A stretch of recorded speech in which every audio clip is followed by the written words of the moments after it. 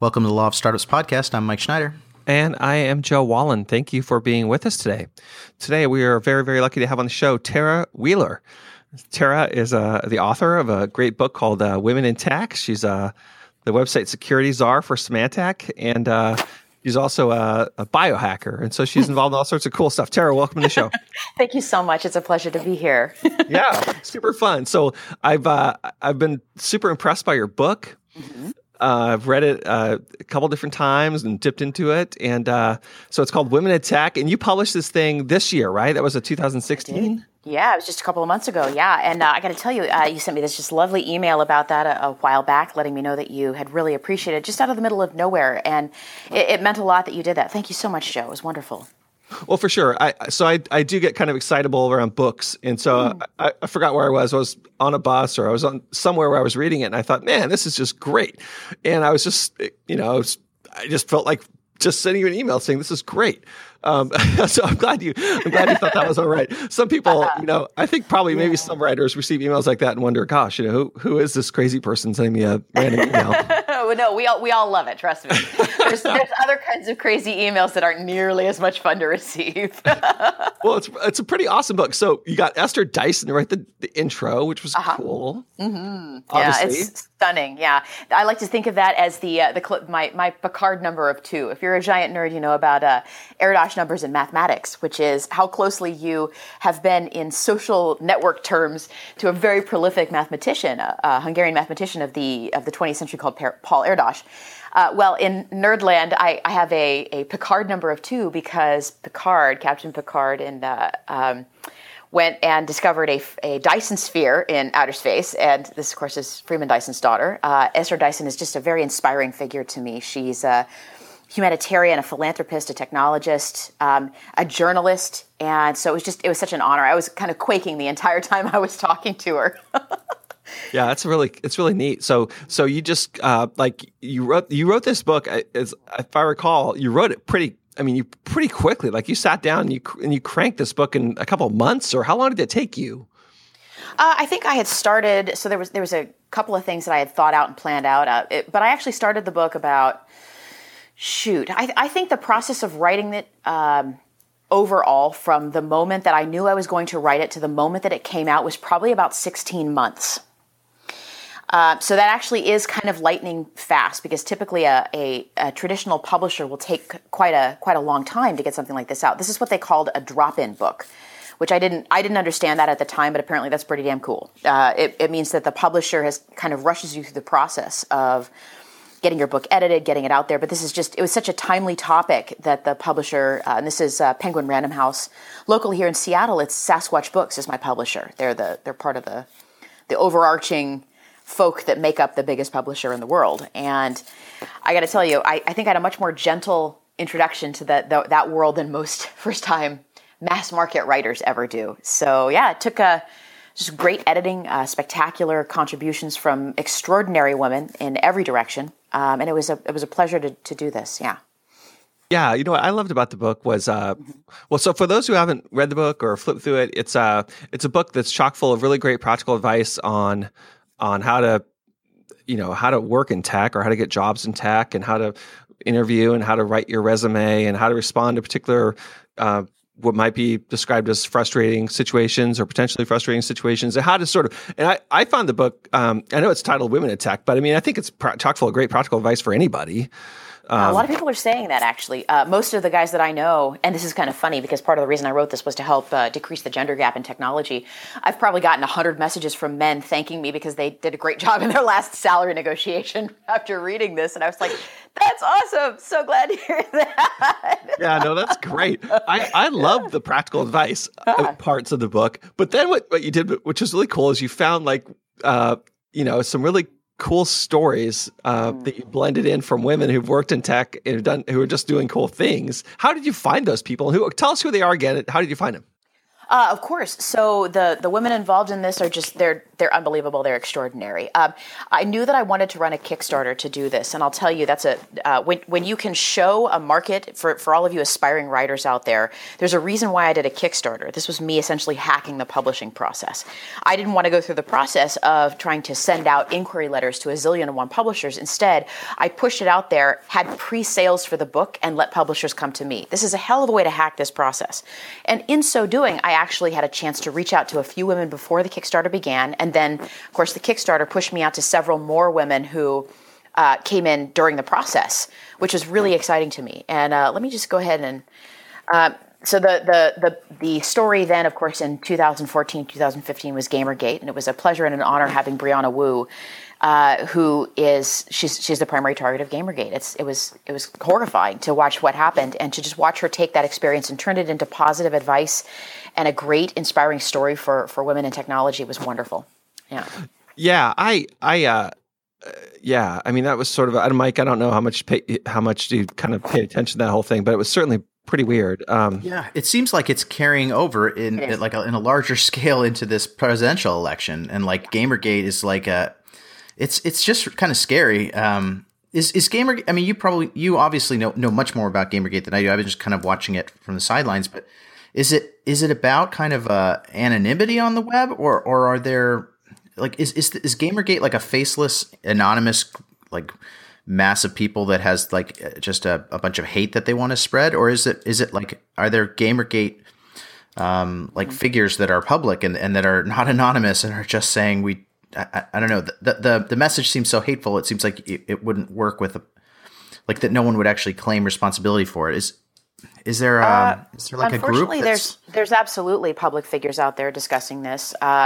You will have recently seen, I think, Leslie Jones, the star of Ghostbusters, leaving Twitter after Milo Yiannopoulos, and I don't know how many times I've actually said the guy's name out loud, come to think of it. Milo Nero on Twitter was actually finally banned from Twitter for encouraging some unbelievably sexist and racist attacks on Leslie Jones. And he had certainly, I had come to his notice, certainly Brianna had, and he was certainly a very instrumental figure in putting a lot of that together. Honestly, a lot of this comes from the forums on Reddit, comes from all over the internet. There are people who have genuinely good intentions, I think, and this is me kind of, part of the reason I was able to pull a book like this together is I like to see all sides of different things. So I think there are genuinely people who are concerned with ethics in journalism who are part of Gamergate. I think that their sense of priorities, seeing that they're part of a movement which, as a tool for providing better ethics in games journalism, decides that it's a great idea to throw women and people of color off the internet. I question their sense of priority, that they would not think that is a worse thing, I suppose is a good way to put it. Now, I can attribute good motives to a lot of folks, but the truth is that I was never a primary target. I got caught in the crossfire on a couple of different occasions.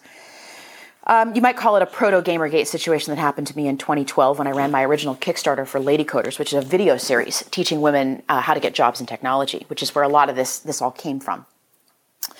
And I'll say that this undercurrent of hate and pain that we see in the election, this undercurrent that explodes on Twitter every so often and in the public sphere, is, I think it's a really painful, over time, hopefully, rejection of a way of thinking that says that people don't matter, that it's more important for people to be racist and sexist than others to be protected. I find that dangerous, problematic, and most of the time right now, I just try not to think about it as much. Is there a way? I kind of wonder, like, so again, I've been on the sidelines too, and I'm a man, a white male that's on Twitter, and I see this stuff fly by. I'm trying to think, like, do you have any advice for people like me who disagree with all this, but don't really want to get into the middle of it? Like, I mean, I don't know that fighting with trolls on the internet is a productive way to engage and to spend time. But at the same time, I feel like I'd like to support the people that are being attacked and let people know that I don't share the beliefs of these men don't speak for all men. How do we as men do that. Because I'd love to believe that this is such a minority opinion, but it just happens to be from the people that are shouting the loudest. And I don't know if it means maybe I need to get more involved and post things that are counter to the Gamergate to show people that there's other opinions. But I mean, what do you recommend? Like for folks that are trying to I don't know, help the situation, help the situation, or tip things so that it's not so one-sided and hateful. Well, I can tell you this. This is a great way to bring this up, Joe. Especially Joe. You said you read my book several times. One of the things that women in this situation experience is while they're busy putting the message out there, the men that want to help either feel like they would be just contributing if they posted anything in response, or they try to help but they're not actually listening. I'll tell you that as I have signed, I've signed several thousand copies of my book at this point, and at this point, I've probably had about 300 maybe men come and have me sign my book to them. And every single one of them, they all have this uncomfortable look on their face, like they're not going to crack the book open because it says lady people on the front of it. And just almost the joke, where you said, it's so strange. It says women on the front of the cover, but oh my gosh, it was applicable to all people too. I was like, yeah, women are people. All of this information is applicable to everyone. It's just that it's often not sent to the right people. If you're trying to help this situation, the best thing that you can do, if you want my personal opinion, and this comes from an entrepreneur, a hacker, somebody who's spent a lot of time doing the scientific research on this, look around you and make sure that the women that you see are paid the same as the men around them. Make sure that they are getting opportunities for stretch assignments. Make sure that they are getting promotions.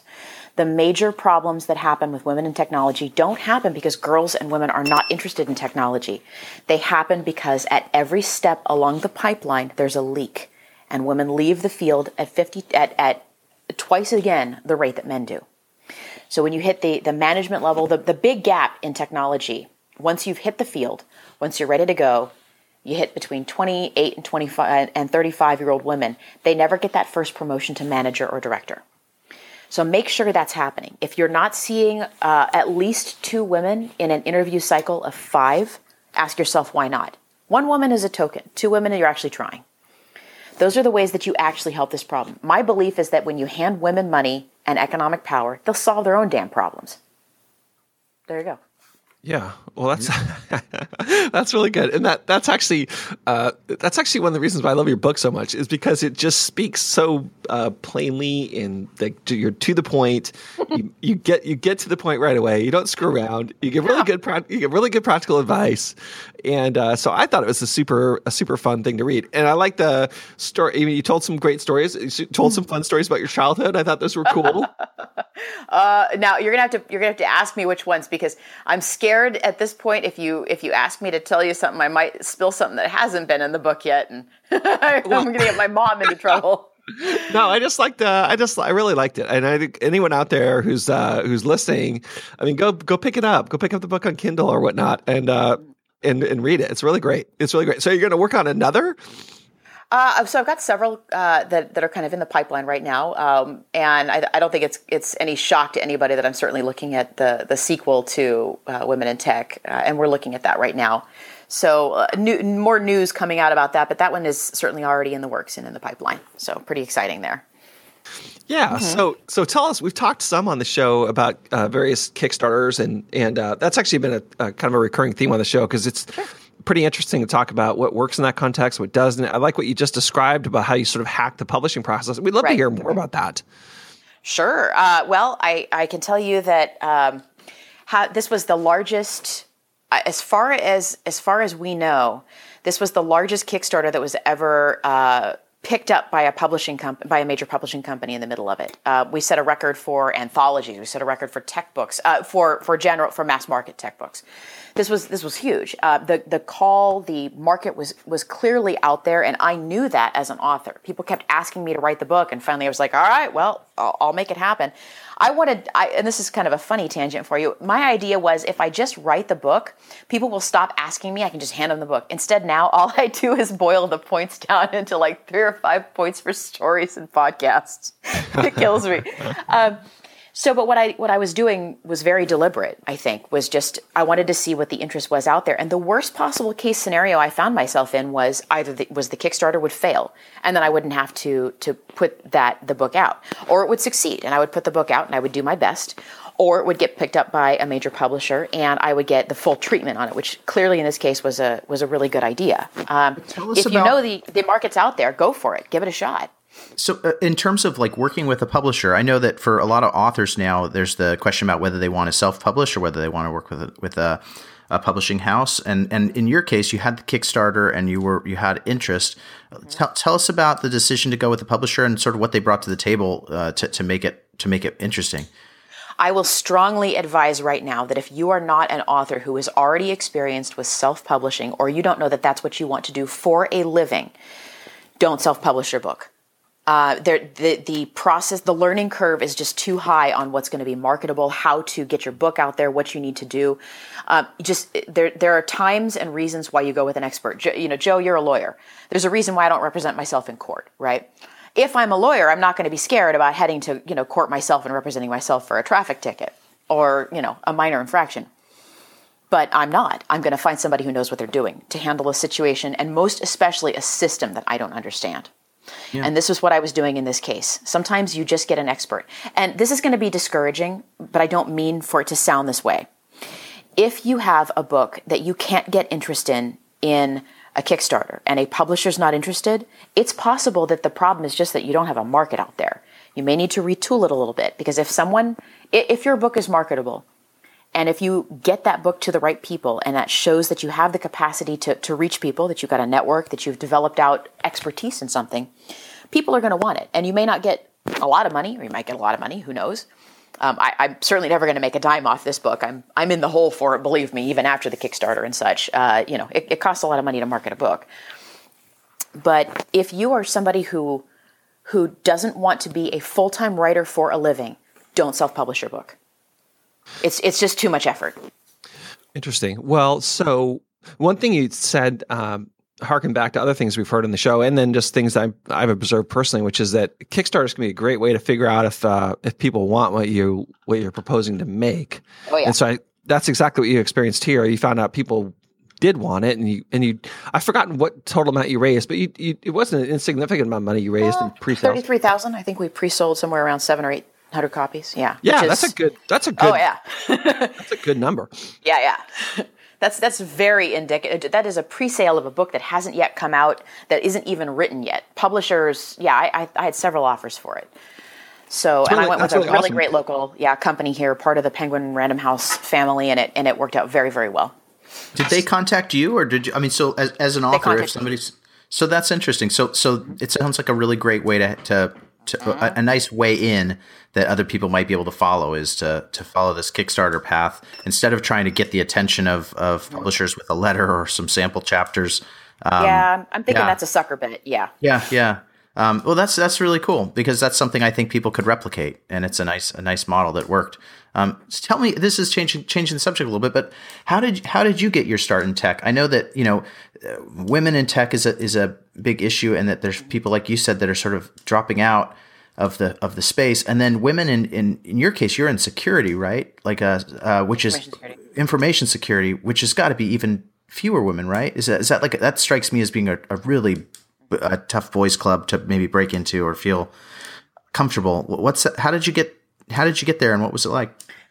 Well, I suppose there's 3 inflection points there. One is my stepdad had a computer wholesaling company when I was younger, and I built machines for him, whole bunches of x86s, just lots and lots and lots of them. So I put computers together, and to me they were like jigsaw puzzles, and as a result, I think at a young age I just didn't think they were very scary when I was like 15, 16. I hadn't had much exposure to technology before then. When I was in graduate school, I ended up, I was doing a lot of work on political science, complex systems. Think of the work that I was doing as applied math applied to warfare. And so I spent a lot of time writing in Java, writing math and writing simulations, computational simulations to, experience human behavior, simulate it out. And that's how I got my start, you could, I suppose, in the field. Interestingly enough, Microsoft had me come aboard to work on a couple of Xbox game sites. And so the Lips for Xbox and the Halo team. I like to say that I think they may not have entirely understood the difference between game theory and game design when they wanted me to come aboard, but hey, it all worked out. And I'll say that several years ago now, half a decade or a little more now, information security didn't so much invite me to join the field as it dragged me into a back alley, coshed me over the head, and informed me I was now one of the team. I couldn't not. This is the greatest part of technology, I think. InfoSec has puzzles and math and games and crazy people like me. And I love every part of it. I love being part of the community. I love contributing to it. I love exploring the far reaches of technology, which is why I've started doing some work in biohacking. Yeah, I want to hear about that because that sounds really interesting. Tell me about the biohacking side of things. So one of the things I'm very interested in is at what point do we stop being human? And that's a conversation I had when I spoke this year at DEF CON at Biohacking Village. And I, for instance, have 2 RFID chips in my hands. One is a low frequency, one is a high frequency. It's what you call an NFC, a near field chip. And the experience of working with some of the people that even people in information security think are a little bit out there is really extraordinary to me. These are very free-thinking and interesting people who are interested, as I was, in very interdisciplinary applications of technology. I was interested, when I was doing my PhD, in the intersection of math and psychology and cognitive behavioral theory and political science and international relations. And now, I've taken that and transitioned it into international global relations when it comes to technology and conflict and how we look at that with human beings and the way that we're going to manifest ourselves in the future. At what point do we stop being a human and start becoming a digital memory? It's really fascinating to me. So, Elon Musk keeps talking about this neural lace that he wants to fund. Have you heard about that? His idea is, and it's probably not his idea. It's one that he just thinks is interesting and maybe worth funding. The idea of finding better ways to interface computers with the brain so that we can extend our capacity to think and to access information, and that we won't have to bridge that through a slow connection to a computer, through like a monitor and our eyes, and instead have some kind of a better pathway in and out of the brain. That stuff sounds really interesting. I've also heard about, I guess I've heard of some folks that have put like very strong magnets in their fingertips so that they can get like an extra sense for magnetic fields and things. That's probably going to be my next one. I think. Yeah. What do you? So what is that? Have you talked to people that have done it? What is that like? I'm friends with. So there's a gentleman here who is actually in Seattle, and if you haven't had a chance to speak with him, I actually highly recommend that you do. His name is Emil Grofstra. He does the podcast Dangerous Thing, or the company and podcast Dangerous Things. Mm-hmm. And it's quite fascinating. He's what I would call probably the most prominent independent researcher into biohacking. And he's the one who actually did both my implants. I was like, I'm gonna go to the source. It's sort of like getting a tattoo done. You want to make sure you hit the right guy, right? And I've had a chance to look at and think about this. And magnets are fascinating. You get a sense of magnetic fields, apparently. And I'm now very interested in that. There's flexible biopolymers out there that are interesting. I want to see what those applications are. But I mean, for someone like Elon Musk who wants to talk about interfacing technology with the human body, I'm already doing that. You got to start somewhere. I mean, trying to start with the brain maybe isn't the best plan. Well, you got exactly. to work your way to it. Mm-hmm. We didn't start with Siri. We started with go to line 10. Right. So that's where you have to start, and it's okay to do that. It's great to dream big, but it also takes people on the ground experimenting with this. You start dreaming big, and then you make a little bit of it happen every single day. That's how you progress humanity. Yeah, so you've got 2 chips, you said, in your hand. You said an NFC chip, and then what's the other one? It's a low frequency chip, so it's a much smaller one. So yeah, I've cloned various and sundry interesting things to it. But if you want a good example of how I think of humanity and technology, I happen to be Catholic, and after setting up this game, I originally got my low frequency chip in my left hand for a game that we were going to be doing in New York City. I was actually running the Mr. Robot games at Tribeca Film Festival. They were the sponsor for Tribeca Film Festival, and I ran the Mr. Robot games for DEF CON there. the hacker collective, you could think of it. And I was a backup to the woman there who runs Biohacking Village. Her name is Nina Ali, the extraordinary biohacker as well. And after I got done, I didn't need that data on my chip anymore, so I wanted to have it rewritten. A friend of mine at the time suggested, why not have something interesting put on it so that you've always got something there instead of just old data, basically. Think of it instead of like a USB just kind of hanging around on the floor someplace.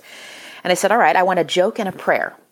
And he made this great suggestion. He said, get Unicode 2020 put on it. And I said, why is that? And he said, well, it's not just the Roman Catholic symbol for cross in Unicode. It's also the literary symbol for a dagger. So you will literally have Christ within you and always be able to get a knife through TSA. And I died. I thought it was the greatest idea.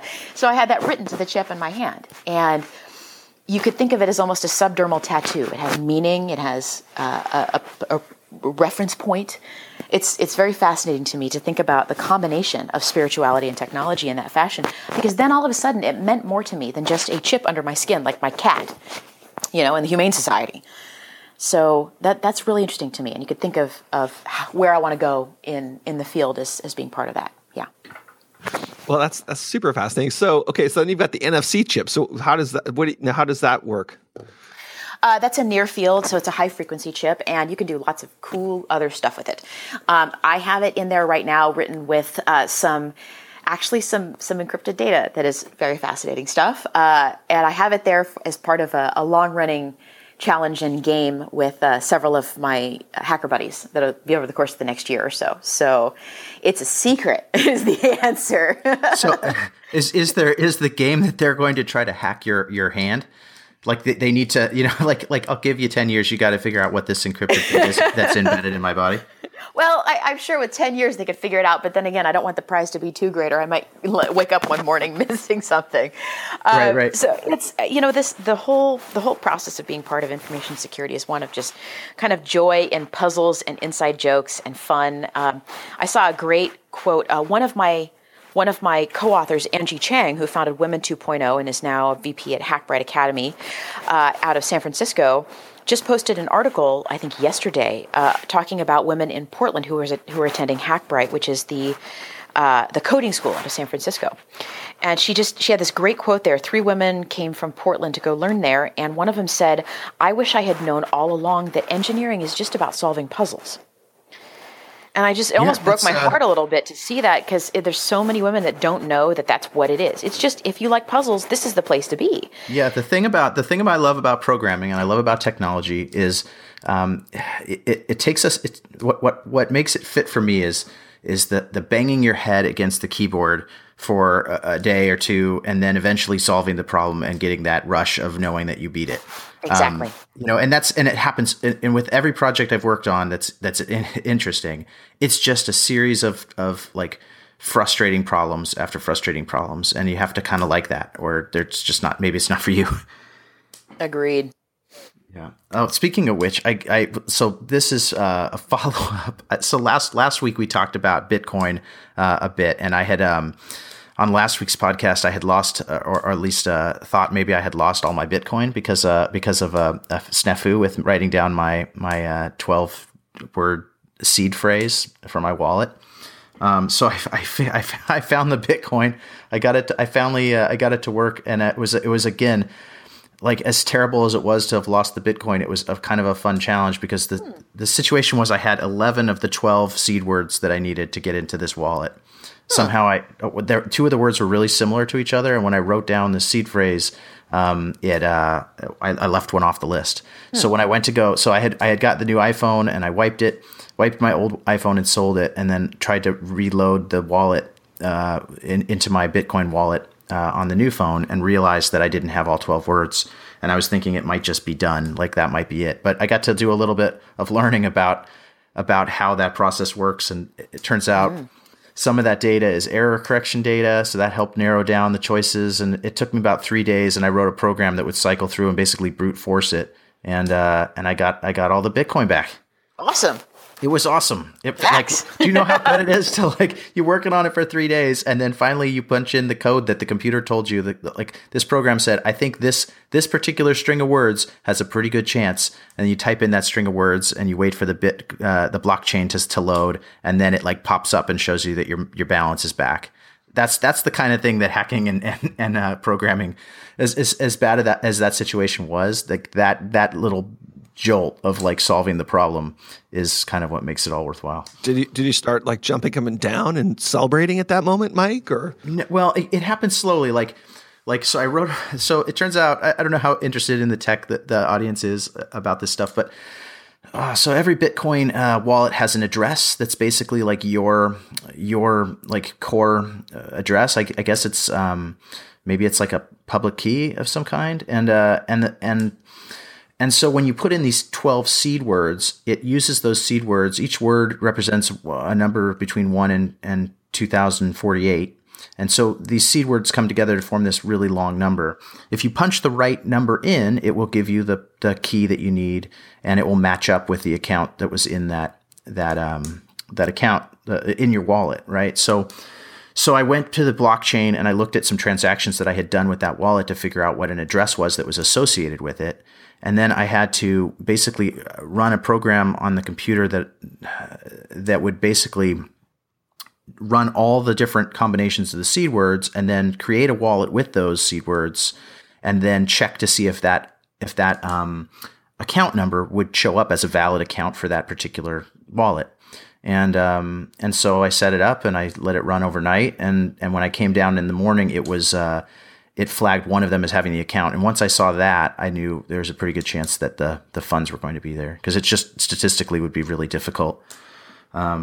Yeah. So anyway, so it came in phases where I progressively became more and more confident that I was going to be able to solve the problem. And by the time I solved it, I wasn't that surprised.